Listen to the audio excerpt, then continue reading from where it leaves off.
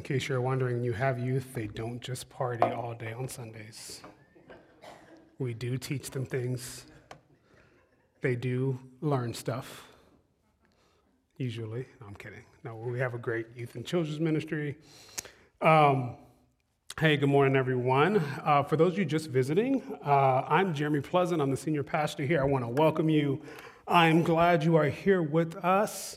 Got a lot of fun and exciting things today. It's always fun to start a new series and to announce all these things the day before or the weekend before Mardi Gras, because you know that like half the people you know are at Disney right now. And it's just like, that is where everyone is. It's just like, unless you got sick, and then, then unfortunately you got to stay home. But I know a lot of folks at Disney right now. So a couple things that are happening, and we'll talk about this next week as well. But in addition to our next series starting today, we're also starting this week are going to have this thing we've done before. We've done it a couple years ago, a few times. These devotionals for the Lenten season for our entire family. And so, and our entire community, we're going to be have these devotionals that are going to be occurring. You're going to be able to have like handouts and pamphlets, but it's also going to be digital and be online, so you can sign up for it via text or email and kind of get reminders. And it's basically going to be these different ways of interacting with God every week, and we're all doing the same devotional together. Our family pastor, Nikki, designed this for our community, pulling from a few different resources. And it's an exciting opportunity. The last time we did it, people that I talked to just found so much joy and depth and engaging with God in different ways of praying and different ways of seeking the Lord. And so if that's something you're interested in, you can, if you sign up just for our newsletter or you sign up for our text alerts, you'll be alerted to it. You can also just go to our website. And that information will be there later today, and it'll be easy enough to check out and sign up. And so we're going to be exploring some different ways of prayer, some different ways of engaging with God, some worship, music. It's going to be a cool little thing that's been worked on for a while, so I'm excited about it. And then this is also one of those opportunities where if you know someone who's not in church right now, but maybe someone who has been in church or someone who's been exploring faith but not really ready for the whole church thing, this is a great way to actually engage with them, to say, hey, let's do this together, and it's a great way to have an easy onboard, an easy on ramp onto onto exploring faith with God. So, if you sign up for our email and text, you'll get a notification on Tuesday. With this, and like basically on Wednesday, on Ash Wednesday, you'll get a notification, or Tuesday night, and then once a week, you'll get a notification to as far as the devotional for that week. And so, like I said, the information isn't on the website yet. It'll be there by tonight or tomorrow, but it's going to be a really cool way to get engaged and to invite others into that. All right? Okay. So today, there's more. I forgot one thing. There's more. So for those of you who this is either your first time with us or you haven't been with us, if you've been with us for less than a year, every Lent we do this thing on Good Friday called Interactive Reflections of the Cross. It's kind of like the Vineyard version of Stations of the Cross if you come from kind of Roman Catholic background. And it's this really, really powerful interactive journey with Jesus. And so there's going to be more information coming about that, but this whole season, like the staff we met last week, and we're like, hey, we really want our community to get fully engaged this season. So we're going to provide multiple ways for us to engage, to prepare our minds and our hearts for upcoming Easter. And so just want to provide all the opportunities for you all, and just know that we look to do this together with you. Okay, that's it. I promise. We're going to start now. We're going to start. All right, so this series for Lent is called the Lord's Prayer, and so we're going to be unpacking the Lord's Prayer.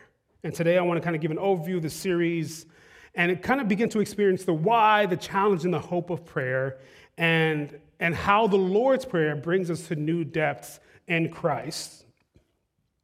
And today specifically, we're going to be breaking down this prayer piece by piece. And today we're going to be looking at the power of praying Our Father, to grasp the depth, to be inspired, to hope, to pray with intention, but to also not dismiss the tension in this prayer. There's like a lot of tension in everything Jesus does. Like there were so many paradoxes in everything he said and everything he did.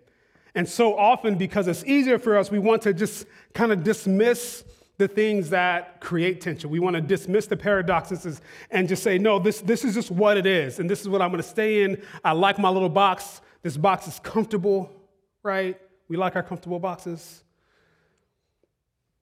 But so did the disciples, and so did the Pharisees, and so did the Sadducees. And you know what Jesus did every time? He exploded their boxes. And he explodes our boxes if we're willing to engage with the things that we think we know and we think we understand and say, Lord, help us reform and transform our minds and transform our understanding. Because in that we get to live with freedom and press forward with eager anticipation to what he has for us in the future. And so let's look at Matthew 6, 9 through 13. I'm going to do my best to not fall in the stage today. So we're going to move over here a little bit, like I did last week. Yoni is laughing because he's the only one that saw it last week. This then is how you should pray. Our Father in heaven, hallowed be your name. Your kingdom come, your will be done, on earth as it is in heaven. Give us today our daily bread, and forgive us our debts, as we have also forgiven our debtors. And lead us not into temptation, but deliver us from the evil one. Now, if you have not been in church, if you are not a Christian and you're here with us today, you have still probably heard this prayer. Like, it is one of the most famous prayers through millennia, right? It is often it's a prayer that we recite. It's a prayer that we know. It's a prayer that has just rang true for many who have come to faith. And so Jesus teaches this prayer in the middle of his famous Sermon on the Mount. It's become the cornerstone of doing church for many. In some type of churches, this is how they start church, or this is how they end church. For many of others, this is their foundation of their practice of church. And so as Jesus is teaching this prayer, and as we look at the way the church has used the prayer, we want to take all of it, right? We want to understand the different ways that this prayer has been taught and understood. And I think one thing that's really important to understand, as when Jesus was teaching this prayer, it wasn't like, hey, recite these words all the time, and this is the only way you pray. Like, no, that's not what was happening, right? I think we understand that. Like, no, Jesus was giving us a framework. He was giving us a guide. He was giving us a blueprint of how to pray and the impact of this prayer. And over the centuries, the church and its people have used this prayer in many ways. It's been a framework for regular daily praying. People would just say this prayer every day and let the words encircle around them as they think about who they're praying for. In the Orthodox tradition, it's kind of the Orthodox version of the Jesus prayer. They repeat it slowly again and again in the rhythm of breathing, letting it become second nature. And for others, they'll take each clause of the prayer and pray each clause one by one each day. And so there's been many ways we use this prayer. And so as we go through this series, we're going to be pulling from a lot of resources, including Scripture, of course, is our main resource. We're going to be pulling from N.T. Wright wrote a great commentary on this called The Lord in His Prayer, as well as some looking at some old church tradition and looking at some of that impact for today. And so a couple months ago, time is a little hazy right now with a 3-week-old. I don't know what day it is anymore. I'm like, oh, it's Sunday? I need to go to work. So it was a couple months ago, we had a prayer interest meeting. And in this meeting, we're talking, and I asked a question like, hey, so how do we pray? What does it mean to pray? And every single person in there had a different answer. Why is that? Because we all come to prayer differently. We all have different experiences. We all have different backgrounds. We all have different relationships with God and prayer. I come from a tradition of a lot of confessional prayer, where we pray confessions and we pray in faith and we pray, and the words we pray and the power of those words are really important.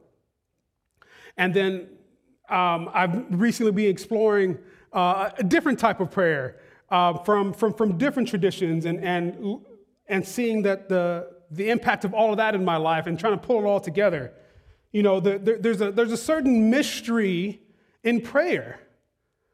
Like, it would be comfortable and be nice to say, no, this is what prayer is, this is what it means, and that's it, right? Like, that would be nice. A nice little bow to like tie it all on. But if we're honest, we can admit there's mystery in prayer. There are things that we don't understand. There are things that we do understand. And there are things that we're like, what? You know, we have seen, many of us, or at least heard about miraculous things, right? I have seen miraculous things in my life. And maybe you haven't, but I'm guessing you've heard about them. You've heard about miraculous things that have happened around you or throughout history. I mean, if we're willing to admit that and not close our ears to that, we have seen or heard God come down to earth and just supernaturally change something. And yet, we hold that with the tension of there's still so much suffering in the world. So how is it a prayer for healing is answered, but a prayer for healing is unanswered? Do we wrestle with the tension of the sovereignty of God? Like, that word sovereign is a big word, right? Like, the sovereignty of God with the tension of a kingdom that hasn't yet come in full.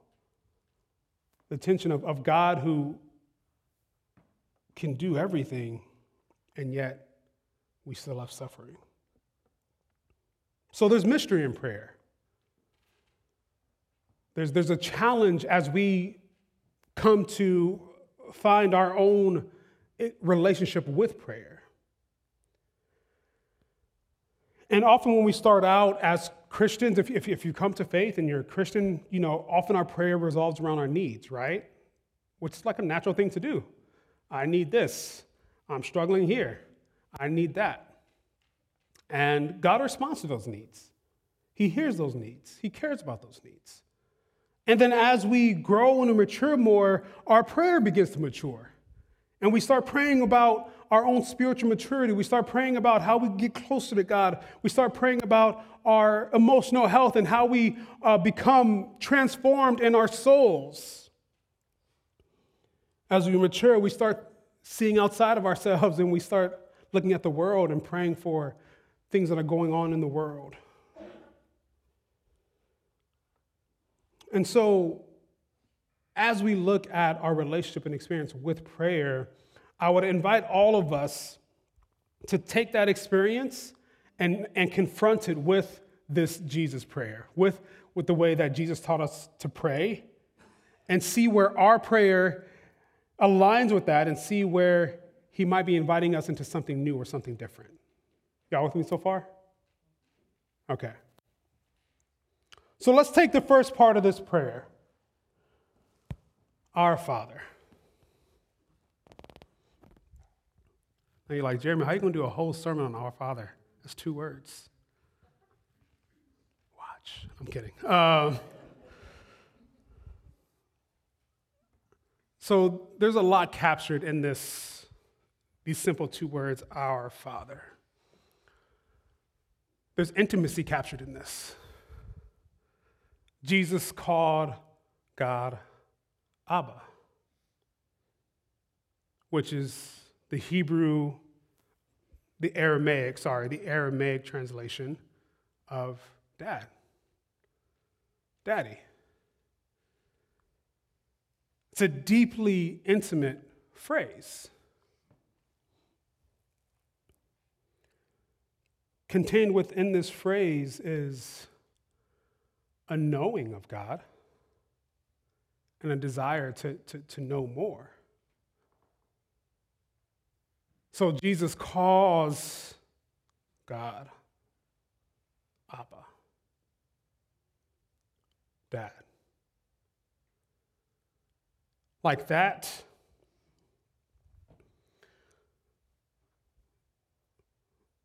very clear and intentional name was one of the things that caused people in his day to want to kill him.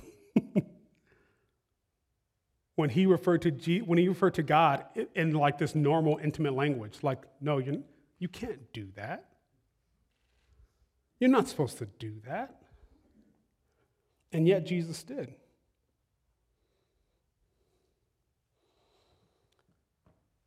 And so part of our prayer journey, part of our prayer experience is, can we actually come to God and see him more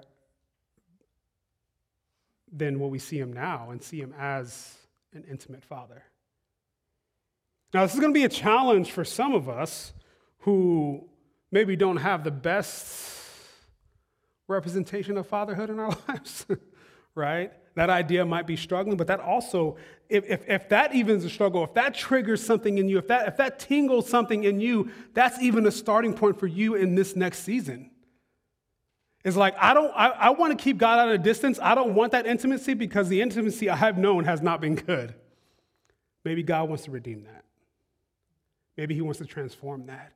Maybe he wants to say, hey, come closer to me and I will show you true fatherhood and I will transform your understanding of what it means to have an intimate, loving father. And my guess is even if we had the best father in the world, the best mother in the world, we could still use a transforming, redemptive experience of the God of the universe that we would also call Abba.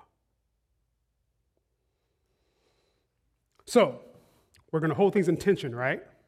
All right, so we have Abba, we have this intimate relationship, we have this intimacy that we need to push into. But also contained within our Father is revolution.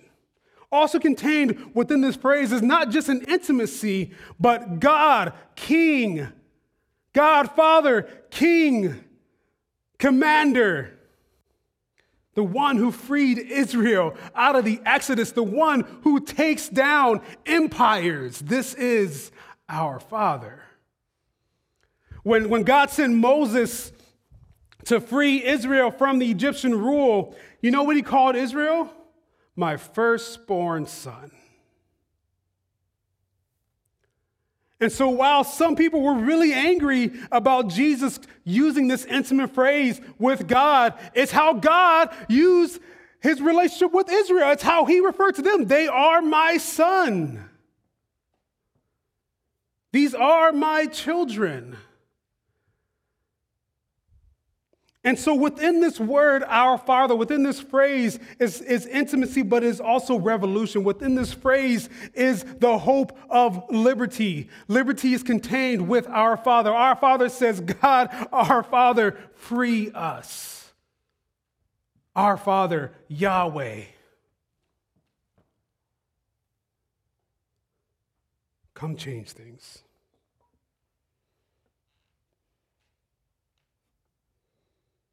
You see, everything that Jesus did and he refers to goes back to what we see in Exodus, the Exodus event, the freedom that God brought Israel, that Israel continues to look back to, that the celebrations and the festivals and all these things refer back to, that Jesus referred back to, was because that was the moment that God displayed his ultimate love, but also his ultimate power to break us free from oppression, to give us the freedom that we need from everything that binds us.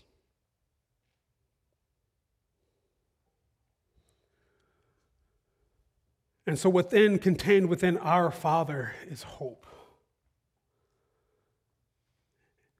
The hope that because we have been freed before, that we will be freed once again.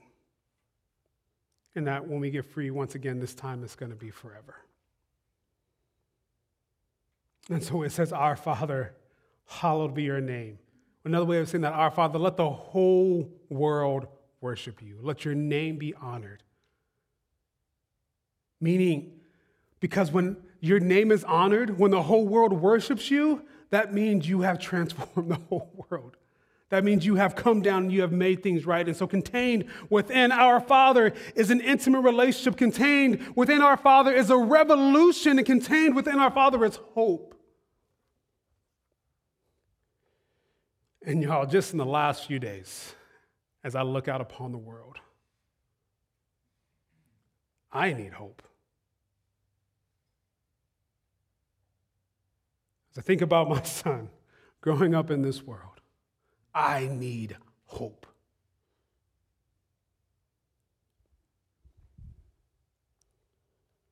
Let the whole world worship you. Let your name be honored.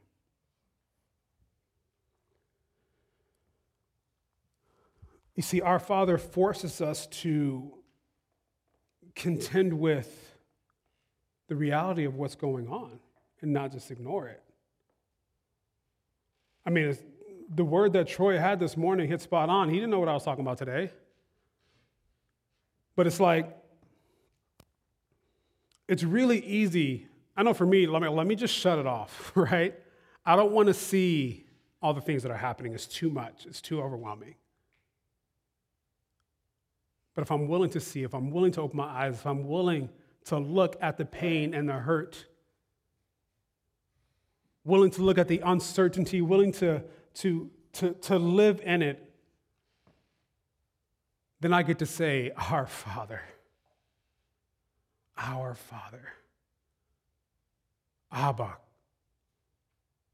look at the things around me.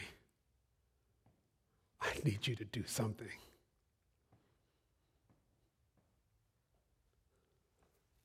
So I grew up, I kind of say my immediate siblings, these ones I grew up with. I have 2 older brothers, an older sister, and a younger brother. One of my brothers, Joe, I've always admired his deep sense of identity and knowing who he is as a person. It's always been something I've wanted to hold on to. He has a kind of a penchant for just holiness and righteousness. He just wants to do the right thing. And I've always been inspired by that. My other brother, Trey, he's a scientist. And he just challenges what is expected to be true and real. And he says, well, is it? Let's actually explore this. Let's get down to the heart of the matter. I love his scientific mind. He's also a very courageous person. He has literally laid down his life and risked his life for others because that's kind of the person he is. Think about my sister, Keisha. She's so caring.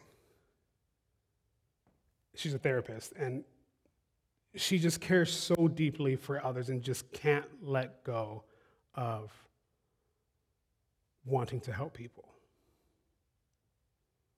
I think about my little brother, Jaffe, who everyone has their idea of who he should be, and he's actually, I'm going to figure out who I am with God and walk that path. That's been an inspiration to me. My siblings are an inspiration to me in a lot of ways. It's interesting because we often see Jesus as Son of God, right?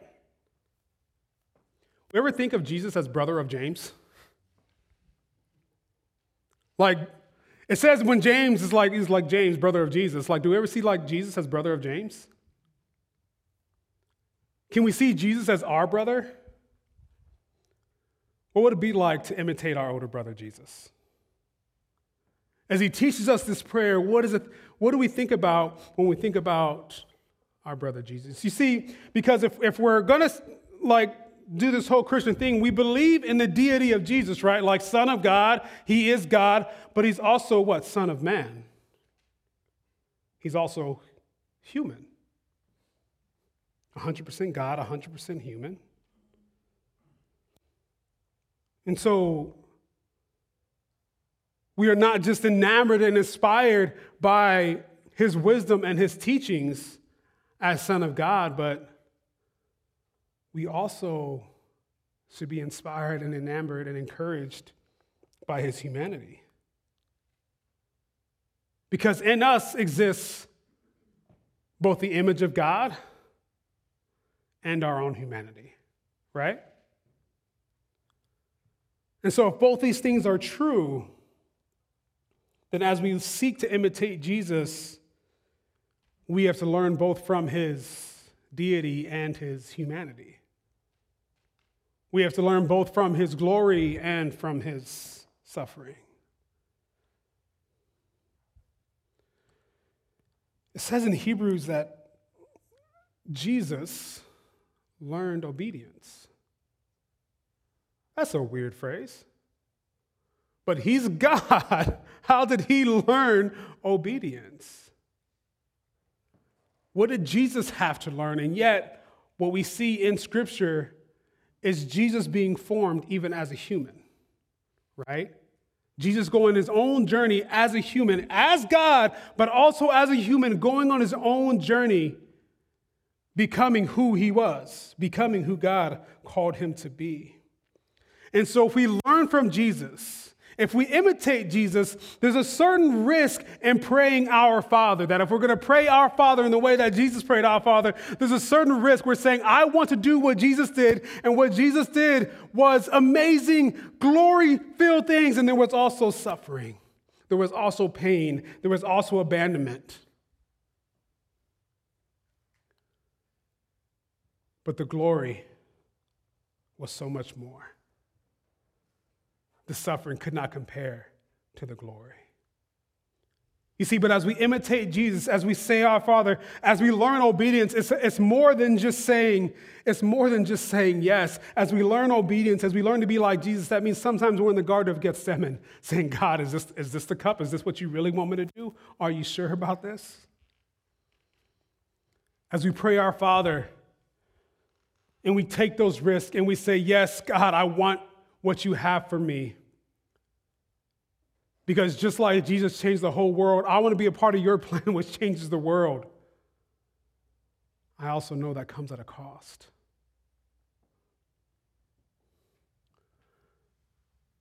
And so we say, yes, our Father. But my invitation is that if we're going to pray that, let's pray it. Let's mean it, and everything contained within it.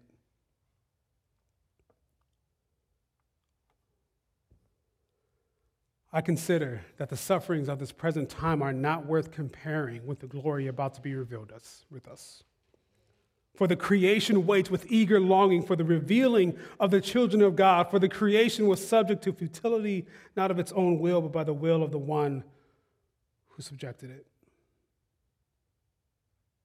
And hope that the creation itself will be set free from its bondage to decay and will obtain the freedom of the glory of the children of God. We know that the whole creation has been groaning in labor pains until now. And not only the creation, but we ourselves who have the first fruits of the Spirit groan inwardly while we wait for adoption, the redemption of our bodies. For in hope we were saved. Now hope that is seen is not hope, for who hopes for what is seen? But if we hope for what we do not see, we wait for it with patience. Likewise, the Spirit helps us in our weaknesses, for we do not know how to pray as we ought, but that very Spirit intercedes with sighs too deep for words. And God, who searches the heart, knows what is in the mind of the Spirit, because the Spirit intercedes for the saints according to the will of God.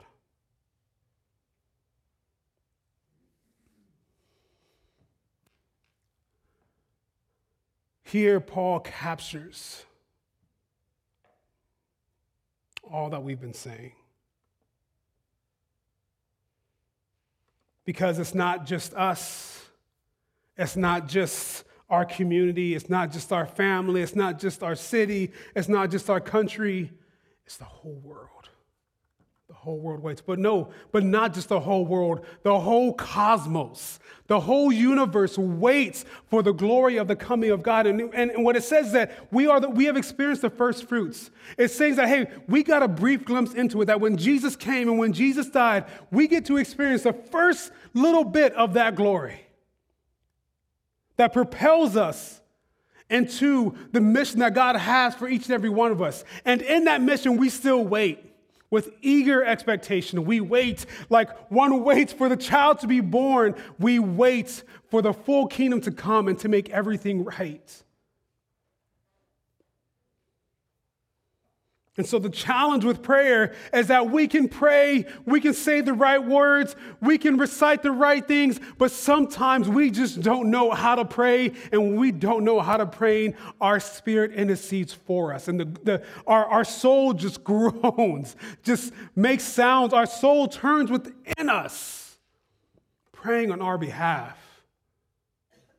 Sometimes you pray in silence, and that silence is all that we need. When we don't know what to pray at all, we know that prayer is happening. This is the mystery and challenge of prayer. But if we're willing to walk in that mystery, if we're willing to walk in that challenge, our Father has something for us. All right, let's look at a couple practical tips. Excuse me. Reflect on the Our Father part of this prayer each day this week.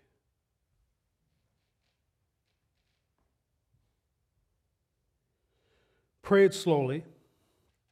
Pray it with an open mind and an open heart.